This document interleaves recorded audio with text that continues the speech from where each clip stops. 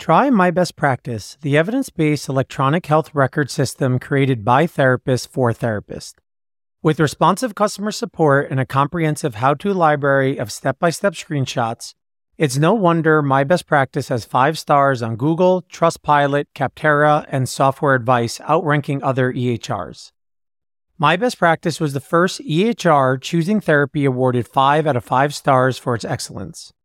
And Capterra awarded My Best Practice this year's Emerging Favorite EHR. My Best Practice makes evidence-based care seamless with scheduled, auto-scored, and automatically charted routine outcome measures, customizable interventions, symptom checklist, and an easy-to-use note system for evidence-based therapies. Having an EHR you could trust is a game changer for running a successful, stress-free practice. If you are an evidence-based therapist, My Best Practice is your EHR. Try My Best Practice free for 14 days. Get an additional 3 months free by using mbpractice.com/sanity. Use that link today and see why everyone who switches loves it. The link can be found in our show notes. So many people are looking to live happier, more stress-free lives. We provide interviews from mental health experts across various fields because we know finding quality information isn't always easy. Let's find more sanity together.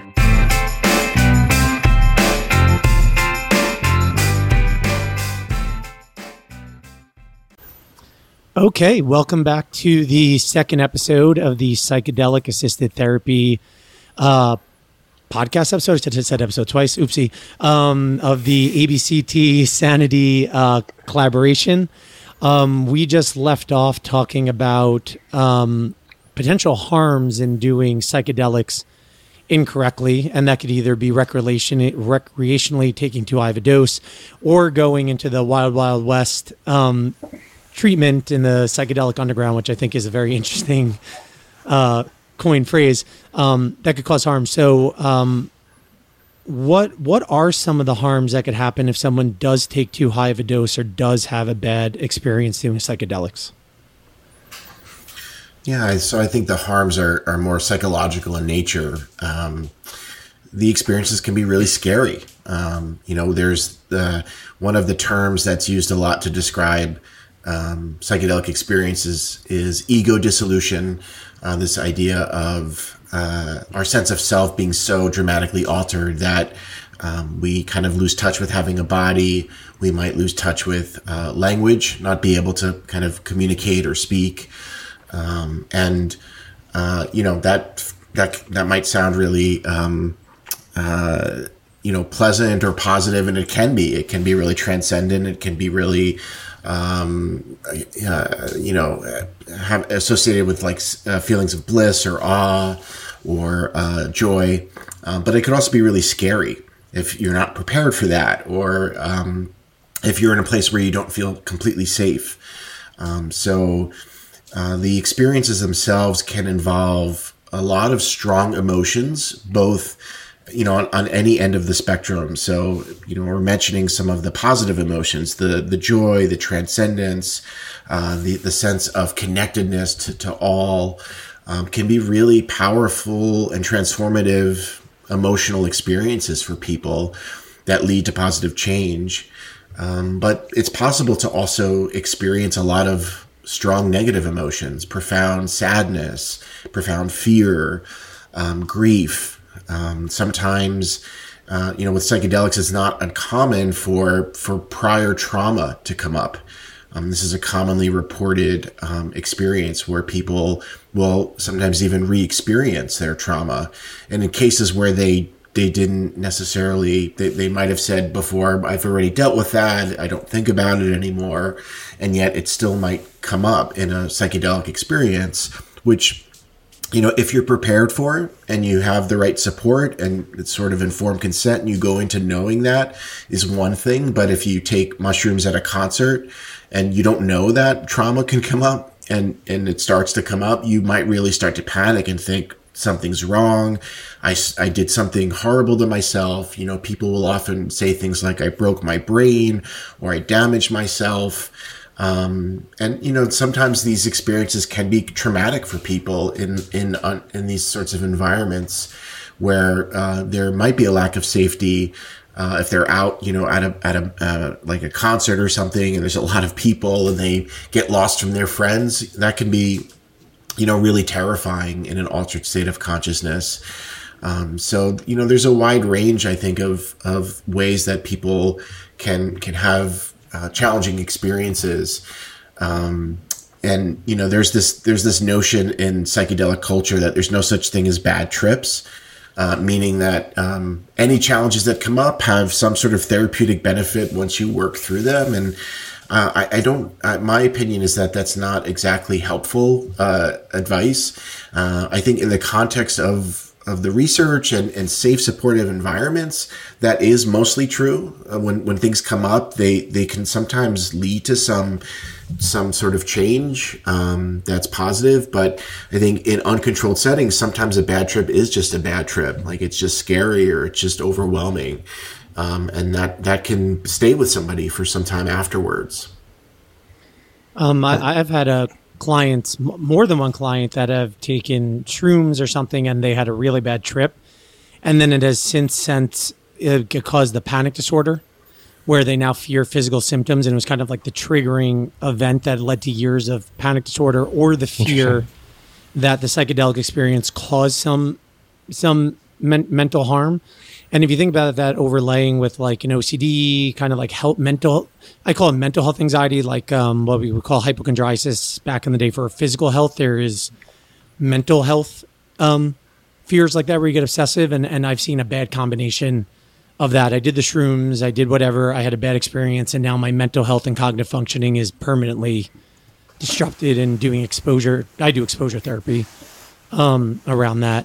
But yeah, Jason, same question. What's your thoughts about some of the harms that psychedelics could do if done incorrectly?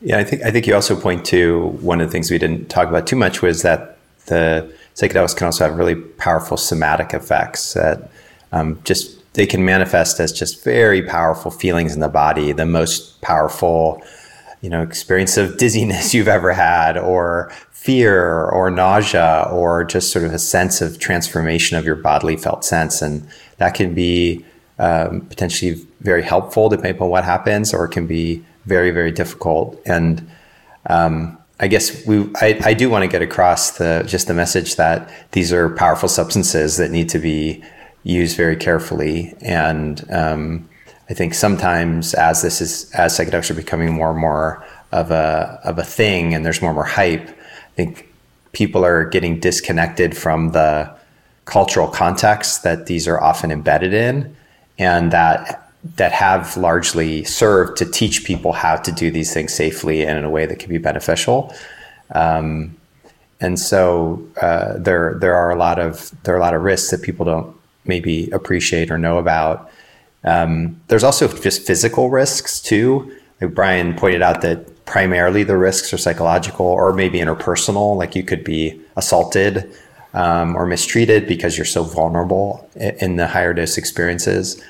But there are physical risks. The most obvious would be something just someone walks into the street, they're disoriented and they walk in front of a car and get hit or something like that. Or it's not uncommon someone might get dizzy and fall down and hit their head or something. But it's also important to keep in mind that there are many different psychedelics. And while some of them are physiologically very safe, some of them aren't. And so you do need to be very educated about the specific psychedelic, and they can also have interactions with other drugs. And, many of us are on medications, and some of those medications interact poorly with some of the psychedelics, and it's all very complicated and not that well researched even. So there are a whole range of risks, and that's why we think the research is so important to try to figure that out, how to do this stuff safely, and then I guess in terms of talking about possible harms. There's another kind of harm that I think is also worth mentioning, which is the harms that have occurred culturally due to psychedelics. You mentioned the kind of oppression of psychedelic use in Europe, but also there's been a lot of harms that have happened to indigenous communities in we're in the United States, and indigenous communities in the United States or in the Americas, who many of them had ceremonies that were really core to their cultural practices and their health.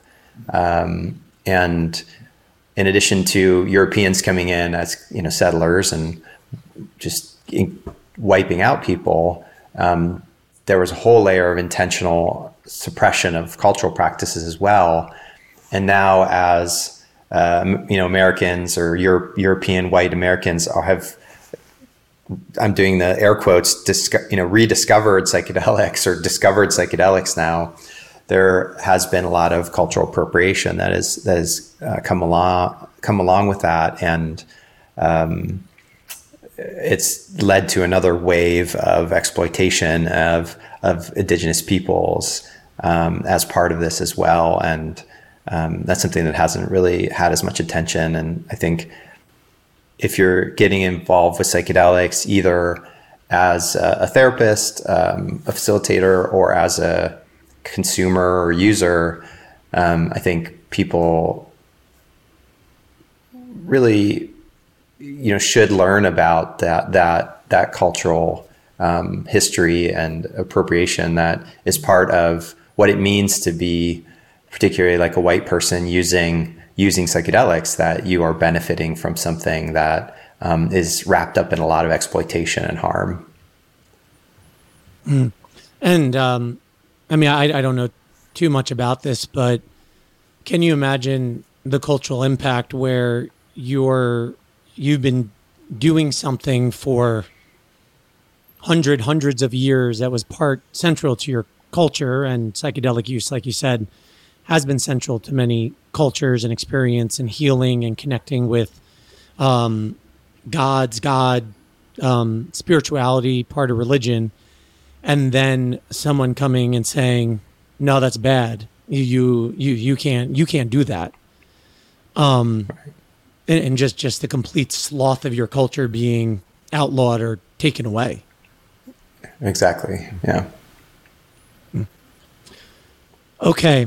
Anywhere can I just add one more harm that might be good for listeners to know about is the potential for classic psychedelics to exacerbate underlying psychosis or bipolar disorder. And so traditionally in the trials, folks with a history of psychosis or immediate family history of a psychotic disorder or bipolar disorder, they've been excluded from the trials. Because it might be the case that, and there's some case reports of psychedelics kind of triggering a psychotic episode or a manic episode. Again, if you have an underlying predisposition, there's no evidence that it causes that, but it's just something to be aware of. And I'll say it's true that I've met people with psychotic disorders and bipolar disorders who've reported that psychedelics have been helpful to them. So it's not a blanket statement to say that it's absolutely dangerous, but it's something to be aware of if you have that history, to be extra careful. Okay. No, that's a good, I remember learning about that in Drugs and Human Behavior, but I'm not sure how widespread that knowledge is. So this is always, I think, one of the tougher questions that I ask people. But when people are listening to this, they're like, what is actually going on? Like if I was sitting in the room, or if I was a patient and I was experiencing it, like experientially, or like what is this? And for you two, because you do it so often, it's like me going, what does a CBT therapy session look like? And me trying to just like, yeah, of course, you just do and then we'll do an exposure and then, whatever it is. But for those of us that are wondering, what does it actually look like? Can you give us some insight into what you're talking to people about? What are typical experiences people have when they're laying down and they're blindfolded and they're listening to, I'm assuming, music, because you said headphones. Mm-hmm. Yes. So yeah, sorry, I'll stop talking, please. Do you want to take it, Brian, or we're talking about the medicine session itself? So, yeah, and then the integration. Yeah. So again, these things vary, but I'm going to speak more from the clinical trial sort of standpoint. And So typically the sessions would be a full day. They'd be scheduled for a full day. The client would be there, participant would be there for 8 hours, and they would arrive in the morning, and there'd be a bit of preparation where it'd be kind of orienting, going over some of their intentions or goals for expectations, things like that for the session, reviewing kind of final safety related topics, and just kind of talking about the plan for the day. There would also usually be conversations about the role of touch.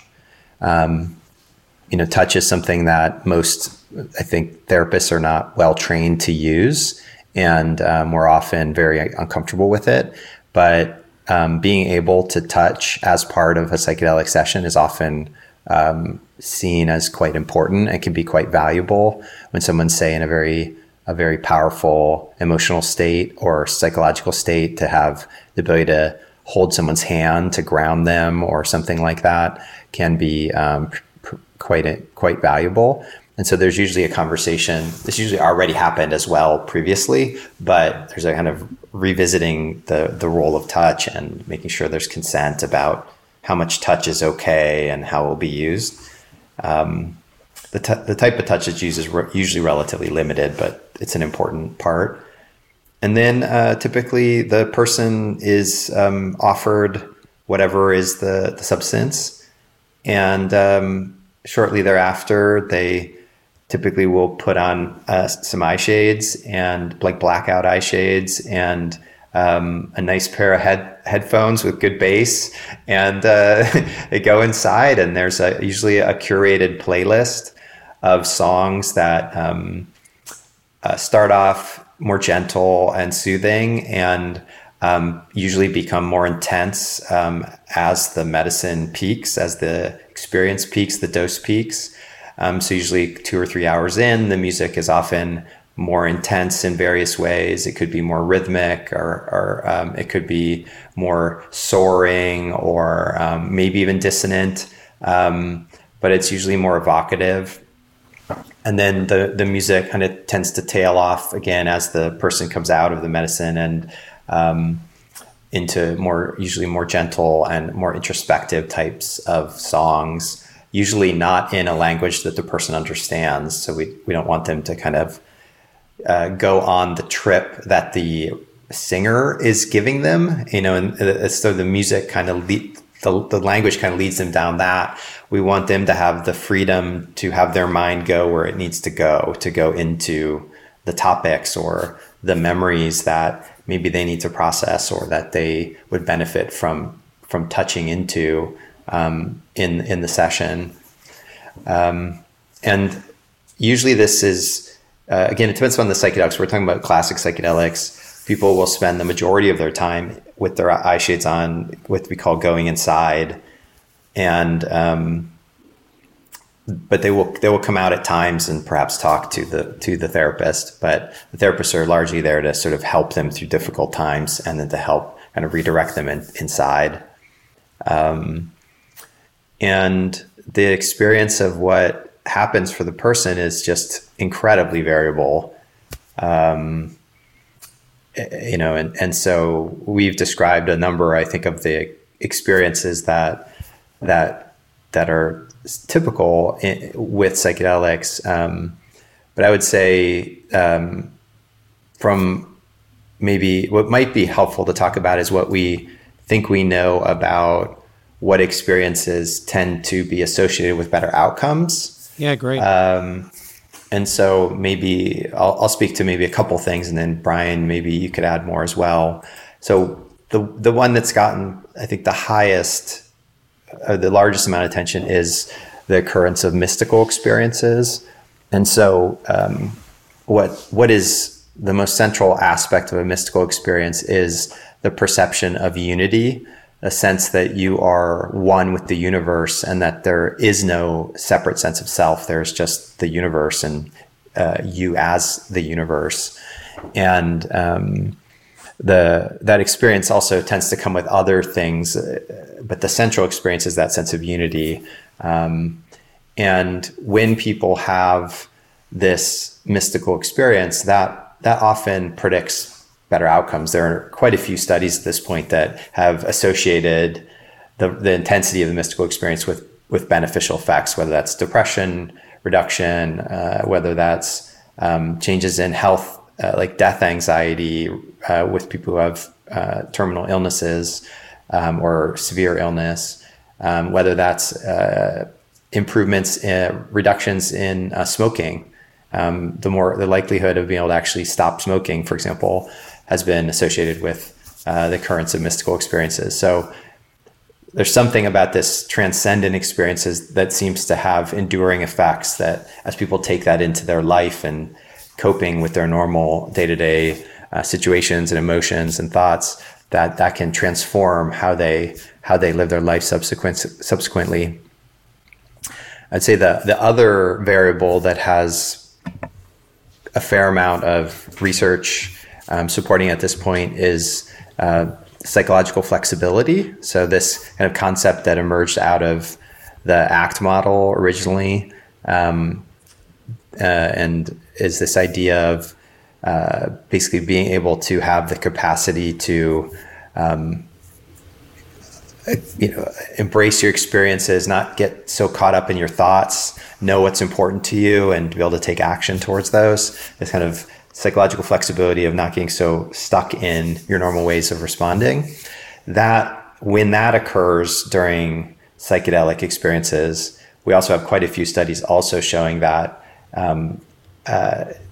psychedelics are associated with improvements of psychological flexibility. I guess I meant to say, I realized as I was talking, this is not very podcasty of me. I misspoke, but we know that the psychedelic experiences are associated with improvements in psychological flexibility after, is what I should have said, not that when psychological flexibility happens during the sessions, that predicts subsequent improvements. We know that the psychedelic experience are associated with improvements in psychological flexibility. And then when people have improvements in psychological flexibility as a result of the psychedelics, that predicts other kinds of improvements like depression or smoking or things like that. So it seems like changes in psychological flexibility are also implicated in how psychedelics function. I'm very fascinated with the ego dissolution. Is that the right word? And I'm going to try and describe this without butchering it, but the way that I look at it, it's like a dampening of yourself in your experience. So reducing your biases, reducing your perspective in a way so you can see things more universally or outside of your typical box, maybe is a better way of saying it. If that's correct, how much is the therapeutic, and maybe we don't know, like the therapeutic effect mediated by that ability to chill that out so you can think more broadly? Yeah, I would say that it's not as much of a dampening or a lessening. It's more of an expansiveness, right? So it's a change. It's an expansiveness, and it is kind of very often like being outside of my belief system, being outside of the way I normally experience my body or the way I normally experience sounds and colors. It's sort of like, it's kind of a cliche example. But if you think about a fish doesn't really know it's in water until one day it flops out of the water. And now it has a completely new context in which to really understand what water is. But until then, we don't see it. The fish doesn't even know it's in water, right? And so we are walking around constantly filtering information based on our history, experiencing life in a very limited way, right? That's kind of what our brains have evolved to do, is to really reduce all of the sensory information in a way that it thinks is helpful for us, but often winds up producing suffering. And so this idea of stepping outside of our thoughts and our feelings and the way we normally experience ourselves can be associated with a profound sense of relief, or a sense that there's more out there, or that I'm not limited by that. That's just part of me, but there's other possibilities. So it is expansive, or it increases, like Jason said, psychological flexibility. And so it's not just about, some people will say, well, isn't this just about getting high, or is this some form of escape? And it might be a temporary relief, but it often can be, for folks who are profoundly depressed, let's say, really therapeutic for them to experience a sense of bliss or hope or joy that they didn't think was possible. And it kind of proves to them, like, it is possible for their brains to experience these emotions and to have a greater range. And I think, psychedelics also, one way I think about psychedelics and how they work is that's in contrast to, say, antidepressants, which is one great tool. I think it has its place. I'm not completely against antidepressants, but they tend to work by sort of narrowing our range of emotions, right? They kind of numb it down a little bit. And I think psychedelics, they expand it. And one way they do it is by throwing us into the extremes. So we have this more expanded range of emotions.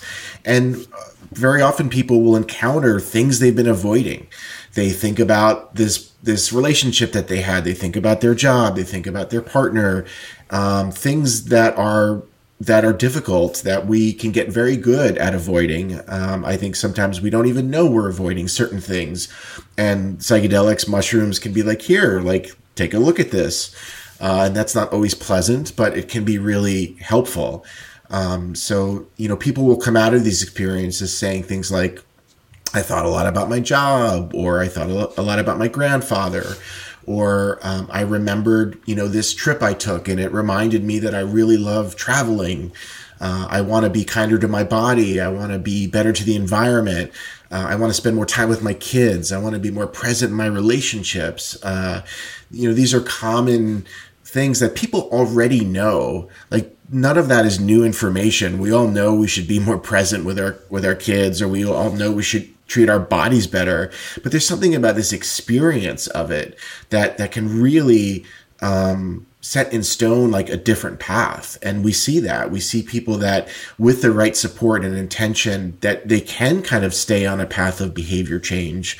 And again, that I think speaks to the importance of the integration process and the therapeutic support that happens after an experience.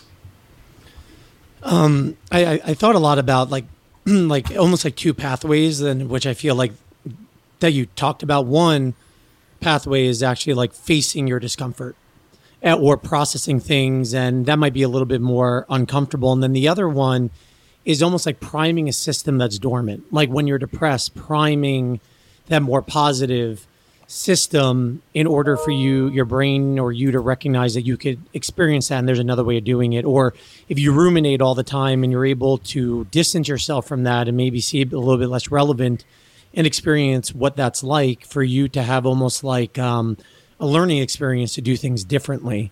That might be an oversimplification, but are those like two kind of pathways going on? Is there another pathway that you could think of that might be going on during this expansiveness and ego stretching? I think that makes me think of some of the neuroscience research and theory, which we haven't talked about much here. Many of the neuroscience researchers are talking about psychedelics inducing a period of plasticity after the experience. And basically, if we're thinking about this from a CBT perspective, what we're talking about with plasticity is we're just talking about a period of enhanced learning. And so the thing about learning, though, is that if you're in a plastic state and you have enhanced learning, it really matters what happens during that period. So if there's a hyperplastic state or a critical window of learning that opens for hours or days or weeks afterwards, then what you do in those hours and weeks afterwards is huge. Because if you could imagine you were, say, given a medication that made you very receptive to math learning, but you didn't do any math problems over the 2 weeks that it made you receptive, you wouldn't learn any more math. So it wouldn't matter that you took the drug. And psychedelics, there's research that suggests that may be the case with psychedelics as well, that it opens up this possible learning window, which is part of why the therapy part, the integration phase, may be so important. Is if this is true, then it's that the therapy is part of creating those learning experiences as people bring their new experiences into contact with their environment, and they try, behavioral experiments and various things like that. Another piece of the neuroscience research connects with the comment you said about kind of positivity. There's a set of research, 2 papers published in Nature by this scientist out of Johns Hopkins, Gould-Dolan, where they were looking for this idea of critical windows for learning in mice, and thinking that this might be true in humans. And basically what they found was that it's complicated to explain all of the experimental conditions, but the basic idea of it is that mice have periods of their life where they're kind of more interested in social relationships with other mice. And then as they become adults, they're kind of not as interested in meeting other mice. Basically, they don't get as much positive reinforcement from encountering other mice. And what they've shown is that you can take adult mice, and if you give them a psychedelic, but only in the context of hanging out with another mice. If they get the psychedelic and they're not with another mouse, this doesn't happen. It's only if they get the psychedelic and they're hanging out with another mouse. Then there's a period of time afterwards, and it depends upon the psychedelic, but it could be hours, it could be weeks after. The psychedelic is long gone from their system, and it could be hours or weeks afterwards. That preference for wanting to hang out with other mice and the positive reinforcement. They've actually done these trials where they see if there's more positive reinforcement. The mice are more positively reinforced by interactions with other mice for up to weeks after this one time of hanging out with another mouse with psychedelics on board. So what it suggests is, and again, there's zero human evidence on this at this point, but what it suggests is that psychedelics may open up a window that could last again for hours or weeks after the session, assuming the psychedelic was taken with a therapist or with another person, wherein their experience of social relationships may change. Perhaps they may get more out of them in some way. They may be more positively reinforced. Now, again, this is a very early days hypothesis growing out of the animal models, but that is one thing that's being kind of proposed as a possible mechanism. Yeah, and I'm just, humans like to default back to old behavior. Like when you're trying to do new learning, we're very quick to pop back. So a question that I had was like I don't think there's an answer because probably the study didn't do this, or maybe they did. So you do this thing with the mice, and then you have them either interact with other mice or you have them go solo, and then 3 weeks later introduce them to the mice. My suspicion would be that if they had that social break because they weren't practicing the behavior during that plastic window, that mouse would be maybe somewhere in the middle, or being less positively rewarded by social experiences. And that I would suspect that after you go through this type of therapy and you have these realizations, I want to eat better, let's say, you actually practicing is not going to just stick. You need to practice what you preach in order for it to become an actual new pattern. And that's probably the hard bit, just like any other behavioral change that we do as humans, that it might be a catalyst for you, but you need to effortlessly move off that catalyst to keep going. Exactly. And that's what the integration is for. And that's where, CBT or evidence-based approaches, know a lot about how to help people to make behavior change and to take insight, which psychedelics can result in a lot of insight. Like that is one of we didn't really mention this, but that is one of the things that's commonly mentioned with psychedelics, is that people will have profound insights into their own lives, into their own functioning, into their own values and purpose. And then they come back to life. And, that's where the therapist can be very helpful in helping to put that into action, and also to help with often the dissonance that's created when you come back to life and it's like, you're back to your old job, doing whatever mundane thing you do in your job. And, you just had this profound experience of the infinity of the universe. And how do you cope with, flipping burgers or, or even seeing your next client and the mundanity of that when you just came back from, ultimate love or an encounter with God. And therapists, are there to help people to put that together and find a way to exist, in an ordinary state of consciousness. All right. Before we wrap up, just want to give both of you guys the opportunity. Any last thoughts or anything that we didn't cover that you think it's important for our listeners to know? And Brian, I'll start with you. Sure. I'd say that psychedelics are maybe not for everybody. And we're just, again, want to emphasize that we're in very early days of understanding who they're best for, what conditions that we might want to use this as a treatment for. And because of the resources that are involved in psychedelic assisted therapy, namely, most research trials have 2 therapists present during the dosing session. Because it's a long day, because it's helpful to have 2 people in the room, it's very expensive. MAPS, which does the MDMA research, put out a cost estimate that it's somewhere, $9,000 to $12,000, something like that for the full, all the prep sessions, the 3 MDMA sessions, all the integration sessions. And so there's issues about accessibility and cost when this new treatment is going to be disseminated. And I think, that's something that many of us have in mind about how to make this treatment as accessible, as cost effective as possible, so that the most number of people can have access to it, and that we're not replicating some of the existing systemic inequities in current healthcare by just having it be affordable to upper class folks who can afford it, especially given that insurance companies may not initially cover it. So I think it's a real issue that goes along with this treatment. And one of the concerns, I think that is fair, is that this will become sort of an exclusive thing. There's many in the field who are hoping that this is available to everybody. And I should have asked this much earlier, but the conditions that this has been researched for, I'm assuming, is depression, anxiety, OCD-related disorders, trauma. Anything out of that I'm missing that the research is focusing on? Relationships, I'm assuming? Like couples counseling, maybe? Only in the context of PTSD so far, in terms of the research.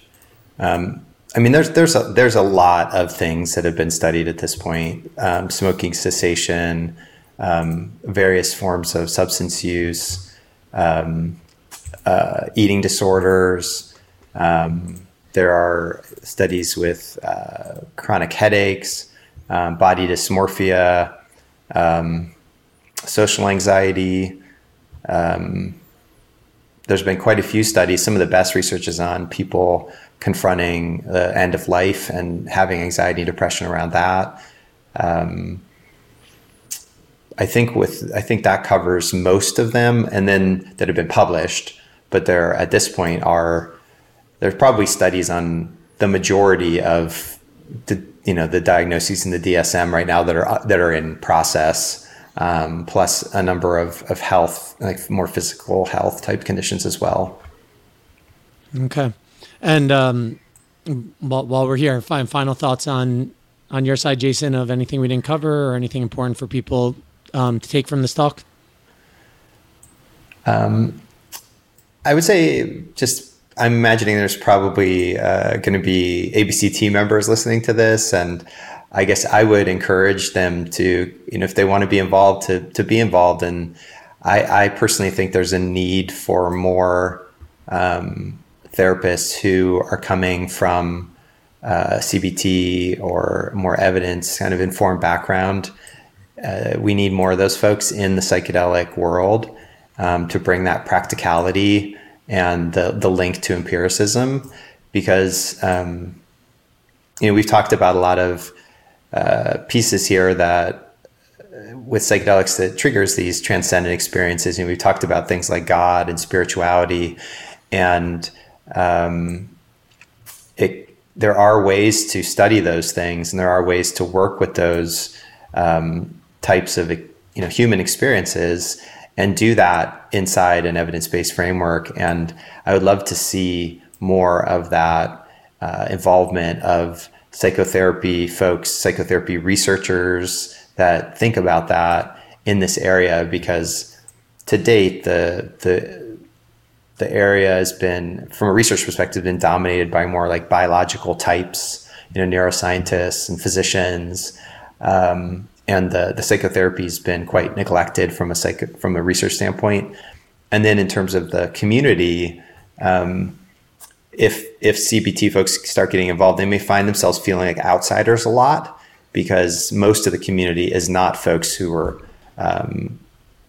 trained in CBT, and often they will have very negative attitudes towards CBT even. And so we'd encourage folks to just, there are people out there who are bringing CBT into it, and you got to maybe look a little more. And we want to encourage people that this is interesting, and there's a lot of room here for diversity, including diversity around the types of scientific and theoretical approaches that people are bringing to their work. So feel free to reach out to us as well, and trying to help people get connected if you want to learn more about the role of CBT and how that can work in the context of psychedelics.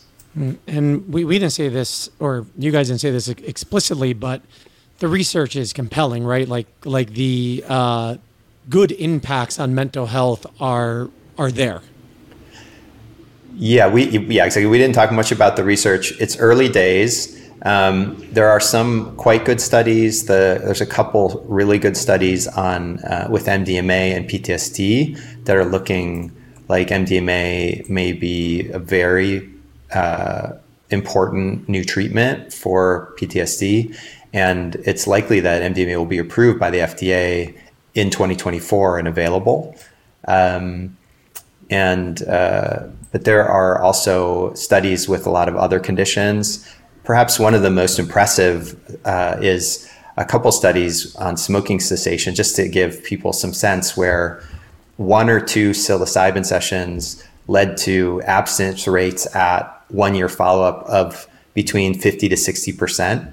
Wow. And if anybody knows the smoking cessation literature, like 20% is really good, 30% is almost unbelievable, and so 50 to 60% is just off the charts. And so there have been 2 studies now with those kinds of outcomes from relatively small interventions, and these are actually it's motivational enhancement therapy combined with psilocybin or a placebo. And I think that one's just, the effects are so remarkably better that it's just so obvious to see that this seems to help. But we also have a lot of data with depression as well, and some other conditions, and early days. And we always have that the early studies always have bigger effects than later studies, and we're already starting to see some of those drops in effect sizes as more studies come out. But I think all in all, as a researcher, the data are promising, and I'm sure we'll have failures and things that get moderated over time. But it really does look like there's something new here for a lot of people that can augment what we already have in terms of evidence-based therapies. You mentioned if people want to reach out, they could. How can they find your information, or if they want to learn more about the research that you've been talking about? What resources can we offer people? Sure. The training, we do kind of introductory level trainings regularly at portlandpsychotherapytraining.com. And so that would be a good place to look for workshops. You could find our contact information there as well. Our contact info is also at portlandpsychotherapy.com. It'd be easy enough just to Google our names and find our stuff. And we have articles and things that are open access that people could read as well, that we've written that relate to these topics. And I think just some Google searches will easily turn up stuff that we've written. And if you have other ideas. Yeah, just to say, if you're an ABCT member, there's a Psychedelic SIG, a special interest group that you could consider joining, that Jason and I are part of, and meet other colleagues who are interested. So even if you don't know anything about it, and you just want to find out more, join the SIG and come to an event. Okay, well, I think you guys are both going to be at the conference next week, the convention next week. So if you want to meet either of these two people, they will be there, and you know their names. And sorry if I offered you up without without giving you a nod first, but I'll be there as well. Well, thank both of you guys for taking the time to talk with us, and I think a lot of people are very interested, and I think it's an area that people just don't know too much about. And so I really appreciate you guys coming and sharing your knowledge and what we know, insofar. Yeah, thanks for having us. Pleasure. Yeah, thanks for having us. Yeah, it was great to be here.